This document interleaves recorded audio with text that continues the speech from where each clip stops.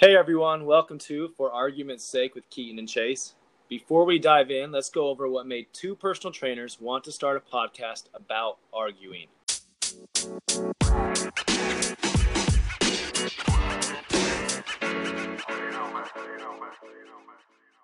All right, Chase, let's have you go ahead first and then I'll follow after you.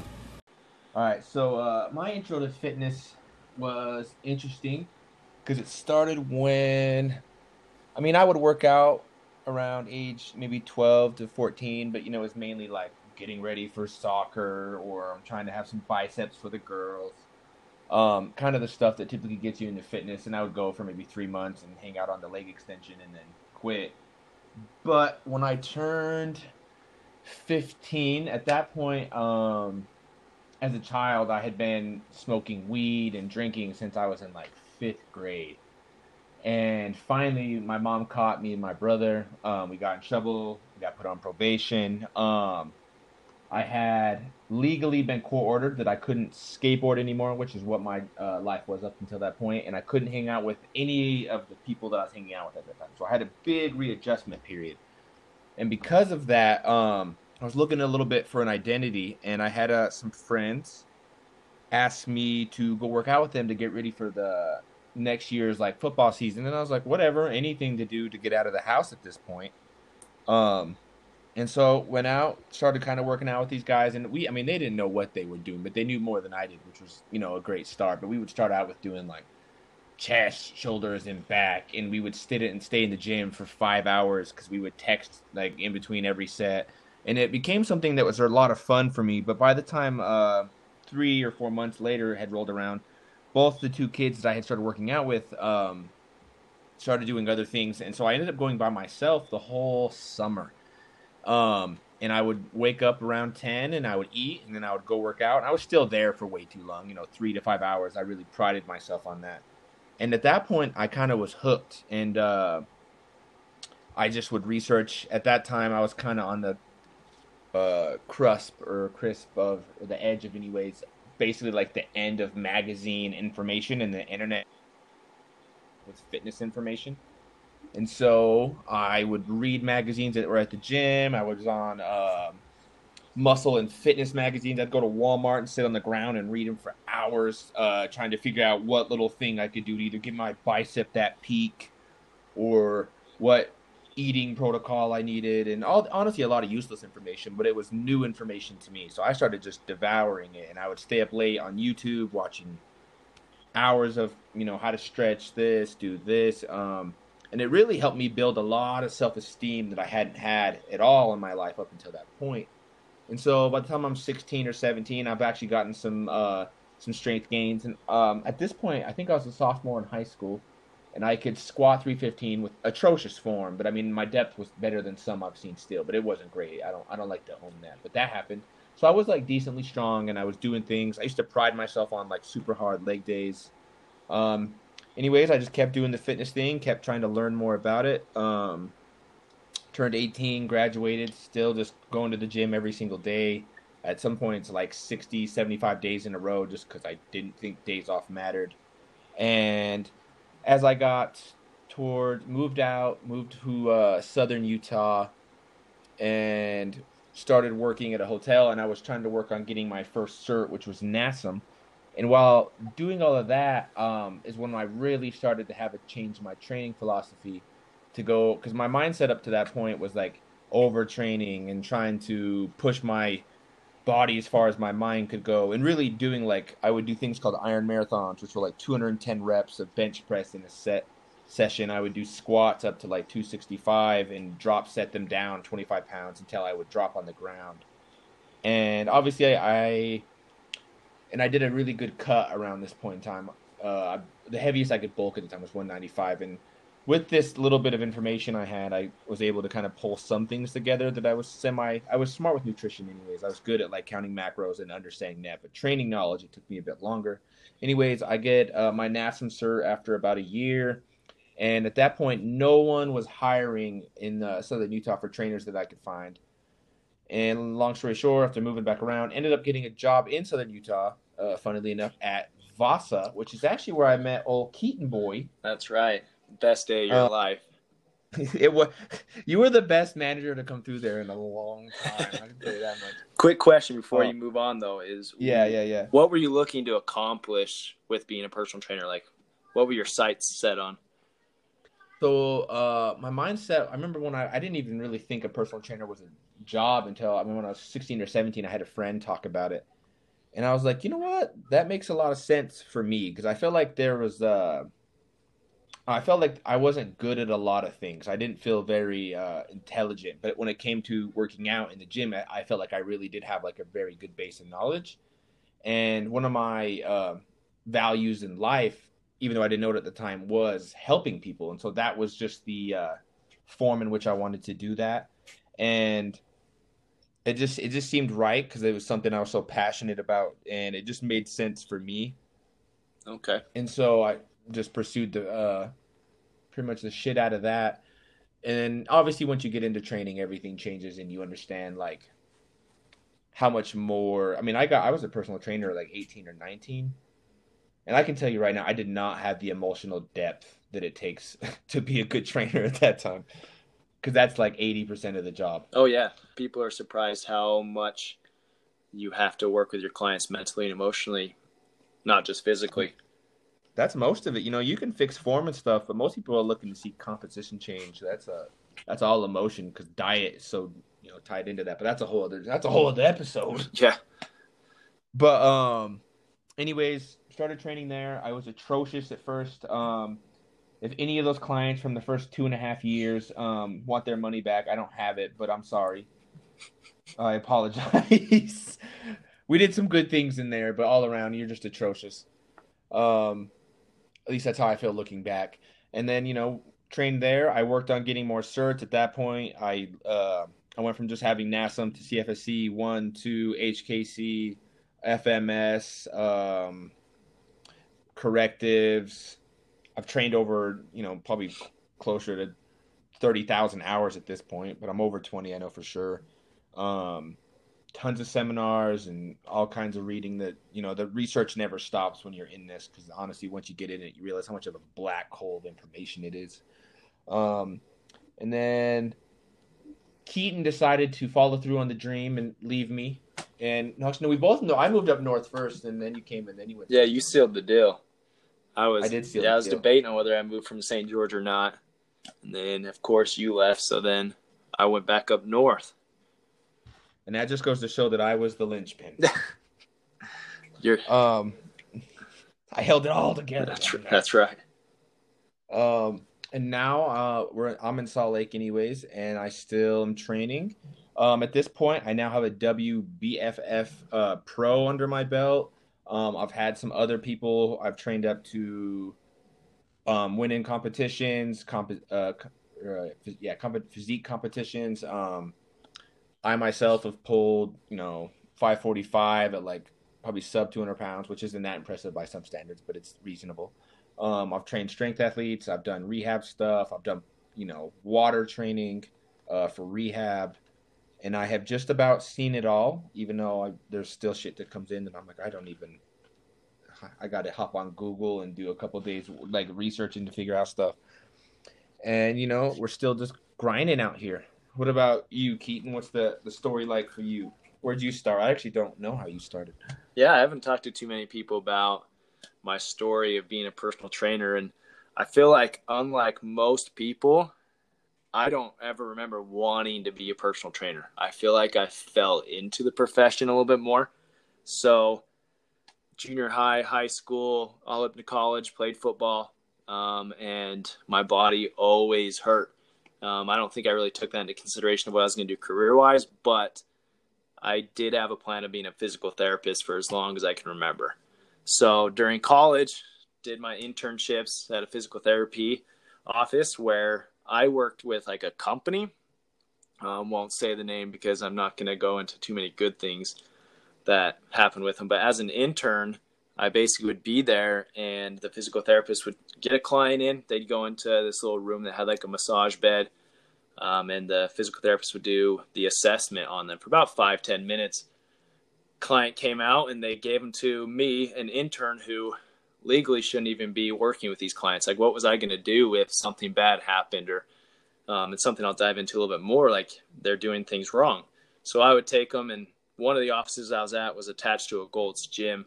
So we'd walk them down this hall. I'd go in there, put them on like the stationary bike. They'd ride for 5-10 minutes. All right, let's go to leg press, single leg press. Let's do some leg extensions. Let's do some hip abduction. All right, let's go back. Let's stem, heat, ice.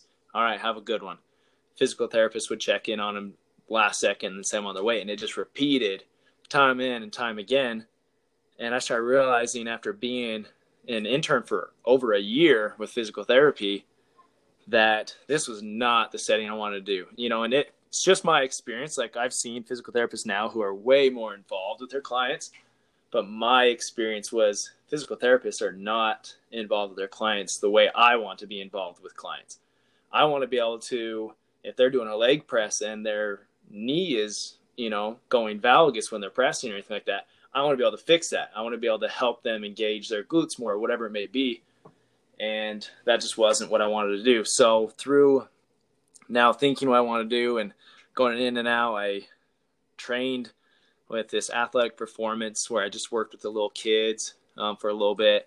I went and was a personal trainer at Gold's Gym, which, like Chase said, the few clients I had there, I apologize to, because it was, again, we did machines. I don't remember ever trying to teach someone to squat because I was like, shoot, these people can't. Go ahead. What was the worst thing that you had a client do that first year or two? Luckily, I've never injured anybody. With over 6 years of training, I've never injured a single client, thank goodness. But I would just say it's probably some of that, just the dumb BOSU stuff where you're like, all right, balance this and bicep curl, and you really think you're accomplishing something, but it burns. Burns. Yeah, we've all sinned in our lives, and luckily I came to repentance. For your BOSU sins. Oh yeah, man. So with Gold's Gym, I was training there for a while, plus doing this Athletic Performance thing, but my passion's always been rehab. Like I've never dove too much into the bodybuilding realm. I've never pushed to train athletes too much or strongman or whatever it may be. I've always gravitated towards rehab, prehab type stuff. So I was at Gold's Gym. I had ended up becoming their like PT manager, which was a little bit more of a sales job than it was a training job, but it had guaranteed money involved. And one of my friends was working at Vasa, and up north, Vasa was still not very big. Like they had their Ogden location and Bountiful, like that was it. And one of my friends was working at Bountiful location, and Layton was being built. And so I called and, applied for that, went in, did the interview. And I looked at that interview, and I just remember them going, okay, this client doesn't have shoulder mobility to do overhead press. What are you going to do? And my response was side raises. And so, so I look back and go, man, the odd thing is that's probably a lot of people's answer still, but just the, mistakes I made back in the day, and, what would have probably hurt somebody if I didn't continue to educate myself on training. And I say that, side raises, and there's probably a lot of people who are like, what's wrong with that? But you look into the anatomy and everything, and you start to really see what that's causing if someone has rotator cuff issues or an impingement in their shoulder or labrum issues, whatever it may be. So started on with Vasa in Layton, Utah, and within 6 months, so 4 months in, I accepted the position to go down to St. George, where Chase was at, to be what is at the time called the head trainer, which the role you got to personal train, but you were more of running the business and helping educate the trainers of that location, helping them become better, and not just education and you should do this for clients and how you should be training them, but also, hey, this is how you sell, this is how you retain clients, this is, all that whole broad spectrum of training people. And so I took that and actually moved down there 2 months later. So at 6 months of being at Vasa, I was now this head trainer position. Went down to St. George, did that for a year, and then my location opened up and was built. And the guy who was there, who actually hired me at the Layton gym, moved up. He got promoted. So I took the opportunity after Chase left. That was the whole reason I moved up there, to take that Clinton location, and ran that one for a year, and then took a position to come out in Arizona with one of the Phoenix locations, and took over a gym that didn't have a head trainer. Now is called the fitness team lead. So they were struggling numbers wise. So I was given a month to go in there and just turn that place around, which luckily wasn't hard to do. It just took a little bit of redirecting, and then opened my first Vasa in the other Phoenix location. And now we've been doing that through quarantine and COVID and all that fun stuff. But, and that's another story on its own. But my focus has always been corrective.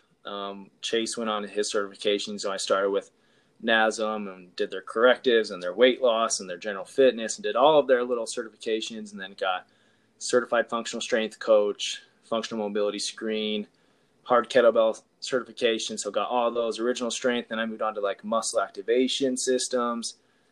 Just got my precision nutrition. A lot of, just like I feel any job is, all that paperwork you have doesn't do anything until you can actually sit there and apply it.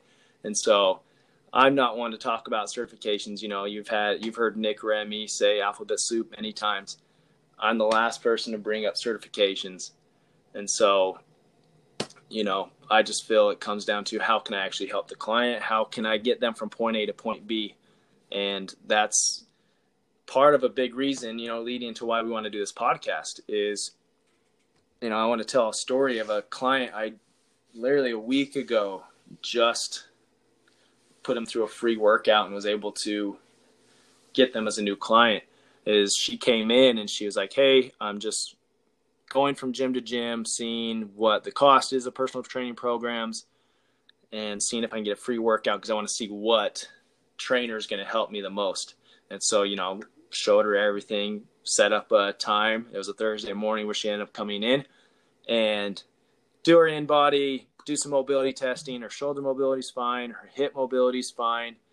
But we find that, and I go to do overhead squat assessment off of FMS, and it's atrocious. Like the PVC pipe that I'm using, because I don't have an FMS kit in this location, is just way over her head, like out to like in front of her toes. Ooh. She doesn't let her knees go forward at all. Her hips just shoot straight back. Not a good looking squat. And so my comment, because in my mind I'm going, okay, she may just think that she can't go knees over toes. So I go, hey, it's okay to allow your knees to go over your toes unless it brings pain. And at that point, we need to look at other things. And so she goes, oh, I went and did like 5 or 6 other free sessions with other trainers, and every single one of them told me not to let my knees go over my toes. And if you saw me at that point, it took everything I had not to just lose it, because that's a pet peeve. Who are these people telling this girl that sit down on a chair. If you disagree with me while you're listening to this, sit down on a chair and tell me if your knees don't go over your toes. Sit down on the toilet, whatever it is, but your knees are going to go past your toes. It's the ability not to let your knees go past your toes that's the problem. So I test her ankle mobility, and her ankle mobility is horrible. She's got really tight soleus, and so we foam roll it, we loosen it up, we do some stretches, we do some banded mobilization on her ankle, retest, and I see that her knees are caving in a little bit, but her knees are now able to go over her toes. It looks better. So my next move is to band right below her knee so she can get more glute activation, and raise her heels still, because her ankle mobility isn't where it needs to be yet. And instantly, it's a perfect squat. And so I'm trying to tell her that it's not about avoiding you can or you can't. It's about what do we need to do to get you to perform this task. And so, luckily she went through that. I was like, wow, every single other client or trainer just put me on machines and did tricep extensions. And, and that took a good 35, 40 minutes. So I'd hurry and did like a quick round of counterweight goblet squats and kettlebell deadlifts and TRX row, and then like mixed in like the assault bike. And we did one round, and she goes, that was way harder than any session I've been in. And most of it was just education based. So it just comes down to, and why I love training and why I want to start this podcast is there's so much wrong information out there.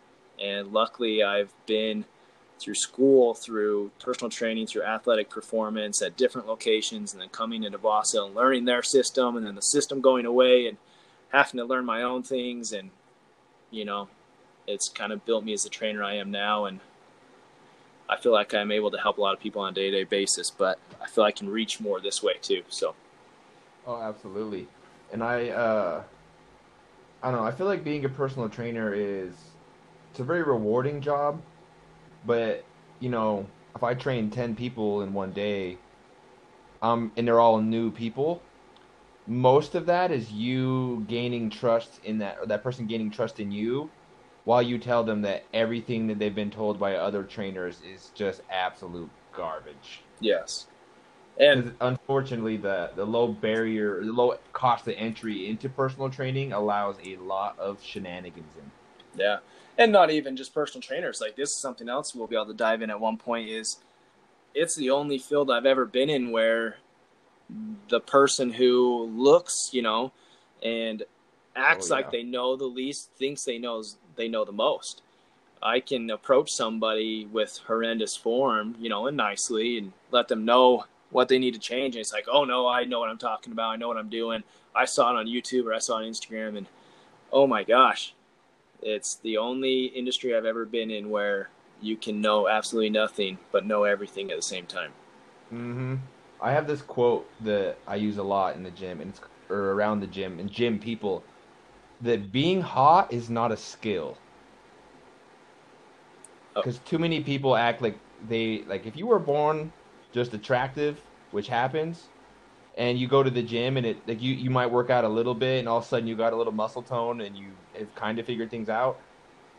That does not mean that you should give out like advice. Like, if you're looking at people and you just see some girl or some guy that looks like you want to look, you need to understand that like there is some crazy genetics, there is drugs involved, there is Photoshop involved. Like, I've always laughed because it's honestly sometimes it's not, but most times I feel like the fat trainers are the best ones. They stick and reel themselves and enjoying their food too. Yeah, exactly. They don't have anything to impress. They're not insecure. So, I do. That, like you said, is a whole other episode. But oh, that brings in a Jim Gaffigan joke where he goes, you go to the gym and you got the fat trainer trying to tell you to do, and they go, "This is my favorite machine, the vending machine," and it just that makes me laugh so hard every time I hear that in Jim Gaffigan. He has another joke. It's the same thing where he has a guy that's really jacked showing him around the gym. He's like, "What are you doing here? You're done. You won. Leave." Yeah. You're done. You've already done it. That's funny. That is really. Heck yeah. You want to tell them about the next episode we got coming? Yeah, so next episode, we're going to start going over mainly highly debated topics, and we figured what better one to do than keto, the ketogenic diet. A lot of people we know follow that, whether they should or whether they shouldn't. Their information on what it does for their body, they definitely need a little revamp of what it actually does. So we're actually going to have one of my former trainers at the same St. George location, Jeremy, who, Chase, you probably know more of where he's at since you're closer to him now. Have him come be a guest, and if you'll tell him about what Jeremy does and why he'll be a good guest for us on that show. Jeremy is a lifelong curious person. That's the best way to describe him. He's currently working his way. I think he's about to start. He wants to start working on his physical therapy degree. And he really likes to play outside the lines, and he tries everything. So the reason we want to bring him in for keto is that he really likes the keto low carb world. Has a really good sense for all sides of it. Downsides, upsides, and has done a ton of research. He does have a bachelor's degree in exercise science as well. Currently he trains at Lifetime, and he was, I don't know if he still is, but he was the educational director for Lifetime. He basically, every week it was his job to grab information and actually give presentations on different information. So he's just really well-rounded, and we're going to get into all kinds of things about keto, whether it's cross-country, weight training, weight loss, fat loss, two different things. And we're going to kind of hit all sides of that. And it'll be a good time. And we're going to just argue and be angry. And then we're probably going to get a keto meal together. yeah, this is the only time you're going to hear us not argue. So get ready. Thanks for listening and getting to know a little bit more about us. Tune in to For Argument's Sake with Keaton and Chase next time, where we go over the ketogenic diet. Is it something you should be doing, or is it something you should be staying away from? Tune in and figure out for yourself. Hey, and don't forget to follow us on our Instagram accounts. For Argument's Sake, that's _arguments_sake. Keaton the Beacon, that's Keaton_the Beacon, and Chase Hernandez.